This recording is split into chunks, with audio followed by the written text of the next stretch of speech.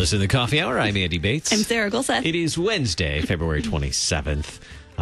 We are literally 1 week from Ash Wednesday. We are. 1 week. That is crazy. Which is also Lent weird begins. because it's a later Ash Wednesday this year, too. So it's like coming up quickly, but not. I don't know. Also in the next 2 weeks, so Lent begins next week, marked with Ash Wednesday, and then also a unique opportunity here in the Missouri District, conference on family ministry right around the corner as well. So we'll learn about that today also. Thanks to our friends at Concordia University, Wisconsin for supporting the Coffee Hour. Find out more about them at cuw.edu.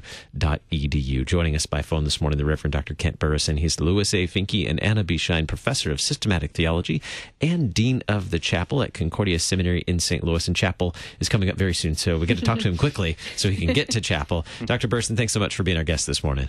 My pleasure. Good to be on. Ash Wednesday, 1 week away. Are you ready? Well, of course. What do we know about the history of Ash Wednesday? What are the origins of Ash Wednesday? Yeah, so Ash Wednesday originated in the early church's practice of penitence in the 5th and 6th centuries when people were committed very serious kinds of sins. The church required them to undergo a period of penance in which they reflected upon their sins and repented of their sins. And as part of that, they often donned sackcloth and ashes as a symbol of their status of being in the order of penitence. So that's sort of the genesis of Ash Wednesday. It develops from that in the 6th centuries into the 7th and 8th centuries when the order of penance dissolved. Basically, they didn't do that for serious kinds of sins anymore. But there developed a practice in the German areas, in what we would call Germany today, of everyone imposing ashes upon themselves as a sign of their Lenten fast. And so that's really the origins of Ash Wednesday. It spread from Germany then into Rome, and once it got into Rome, then it has had the tendency in the medieval period of spreading throughout the entire church from Rome because people wanted to imitate what was going on in Rome. So that's really the genesis of Ash Wednesday. So about the 7th, 8th centuries when it became a more prominent practice in the Western Church.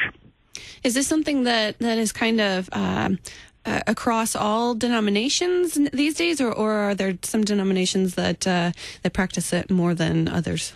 I think it has become in the modern period, especially post-Vatican II, across Protestant denominations that tend to embrace or welcome some of the tradition of the church in terms of its liturgical practice. I think it has become more widespread. So you'll find it obviously amongst Anglicans, Episcopalians, Roman Catholics, of course, and Lutherans, but I think you'll find some Presbyterians and Methodists also using ashes on Ash Wednesday. Not all of the Methodist and Presbyterian churches, but more than would have been the case, let's say, 60 years ago.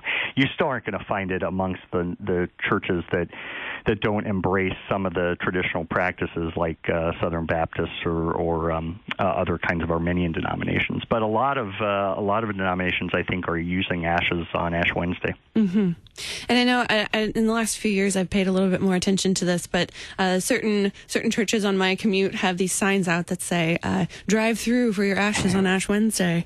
But what should we be meditating on, I guess, when we receive ashes, or is that an appropriate practice for us to drive through and get the ashes and we're done?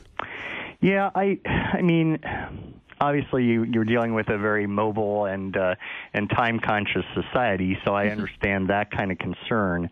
But I think the push toward offering them in this kind of quick fashion removes some of the primary reason for why you would receive ashes, and there basically two reasons. It is a sign because it was associated with fasting. It was associated with the reality of preparing for Christ's death and resurrection at Easter. So it's part of the Lenten discipline. And it's manifesting the fact that you're reflecting upon your sins, you're repenting for your sins. And the second aspect is that you recognize your mortality, that because you are a sinner, you face the reality of death. that death is the punishment for sin. And so it sort of has that dual focus of reflecting upon your sinfulness, confessing your sins, repenting of your sins, and then also reflecting upon your mortality, and that you're dependent entirely upon the grace of God in Christ to bring you to new life. And so I think, drive-through ashes could mitigate some of the reflection that needs to occur based upon your sinfulness and your own mortality. In our tradition, Ash Wednesday typically marks the beginning of Lent, but that seems to move from year to year. How is this determined? How is the date of Ash Wednesday determined? So Ash Wednesday is determined by the reality of the date of Easter. So Easter controls everything in the church calendar.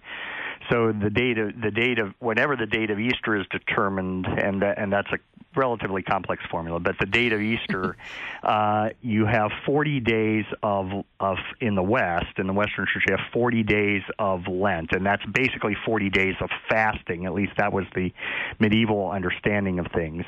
And Sundays are not considered days of fasting. So because Sundays are always days of the resurrection, so the church has never traditionally fasted on Sundays ever. And so how do you get 40 days of fasting? You don't have it if you start with Lent, the Sunday of Lent 1, the first Sunday in Lent. You don't have 40 days getting up to Easter Sunday.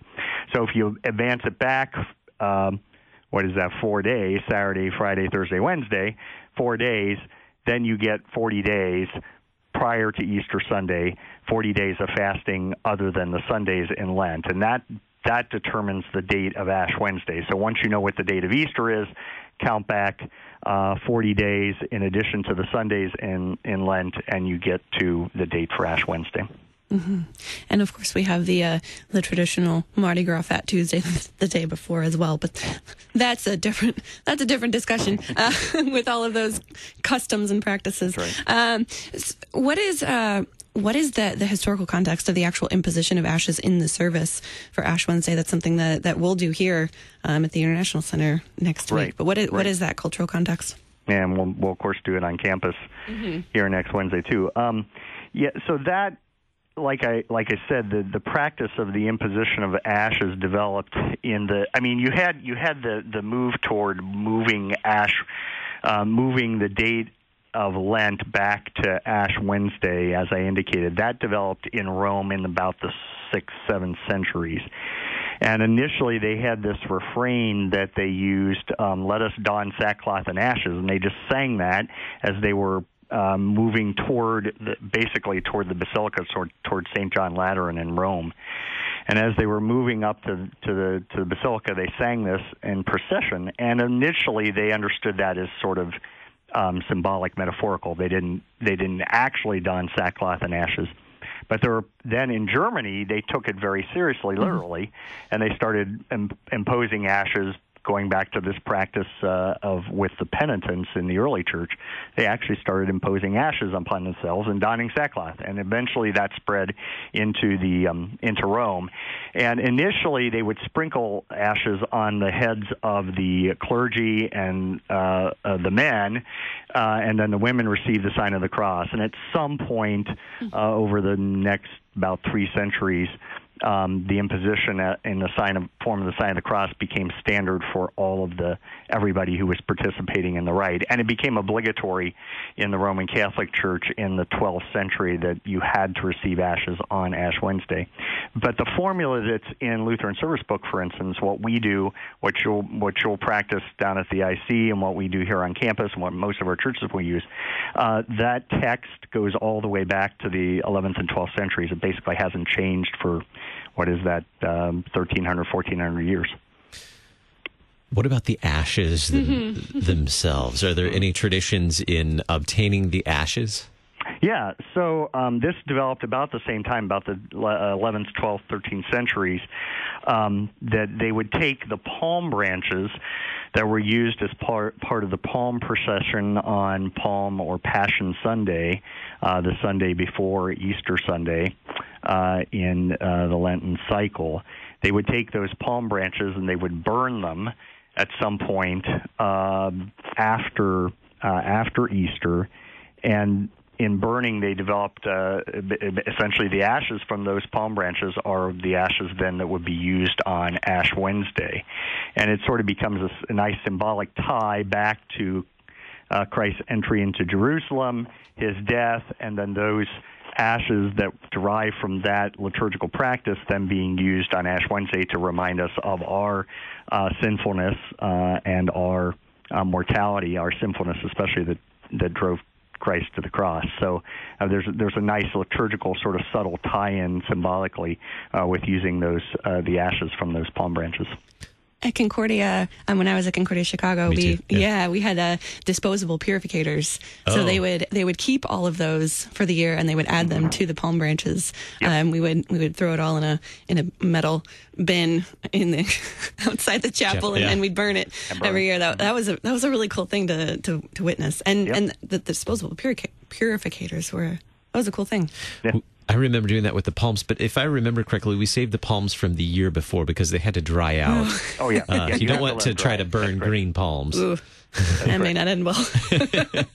Saved them from the year before and then used it and did that on Shrove Tuesday, I believe. Yeah. Yeah. Well, so many traditions, but so many images and time for reflection and meditation in those traditions as well. The Reverend Dr. Kent Burreson, Louis A. Fincke and Anna B. Professor of Systematic Theology and Dean of Chapel at Concordia Seminary. Thanks so much for helping us prepare for Ash Wednesday. My pleasure. Coming up in just a little bit, we'll learn about the Family Ministry Conference coming up right here in Missouri, the Missouri District of the Lutheran Church Missouri Synod. You're listening to the Coffee Hour. I'm Andy Bates. I'm Sarah Golseth.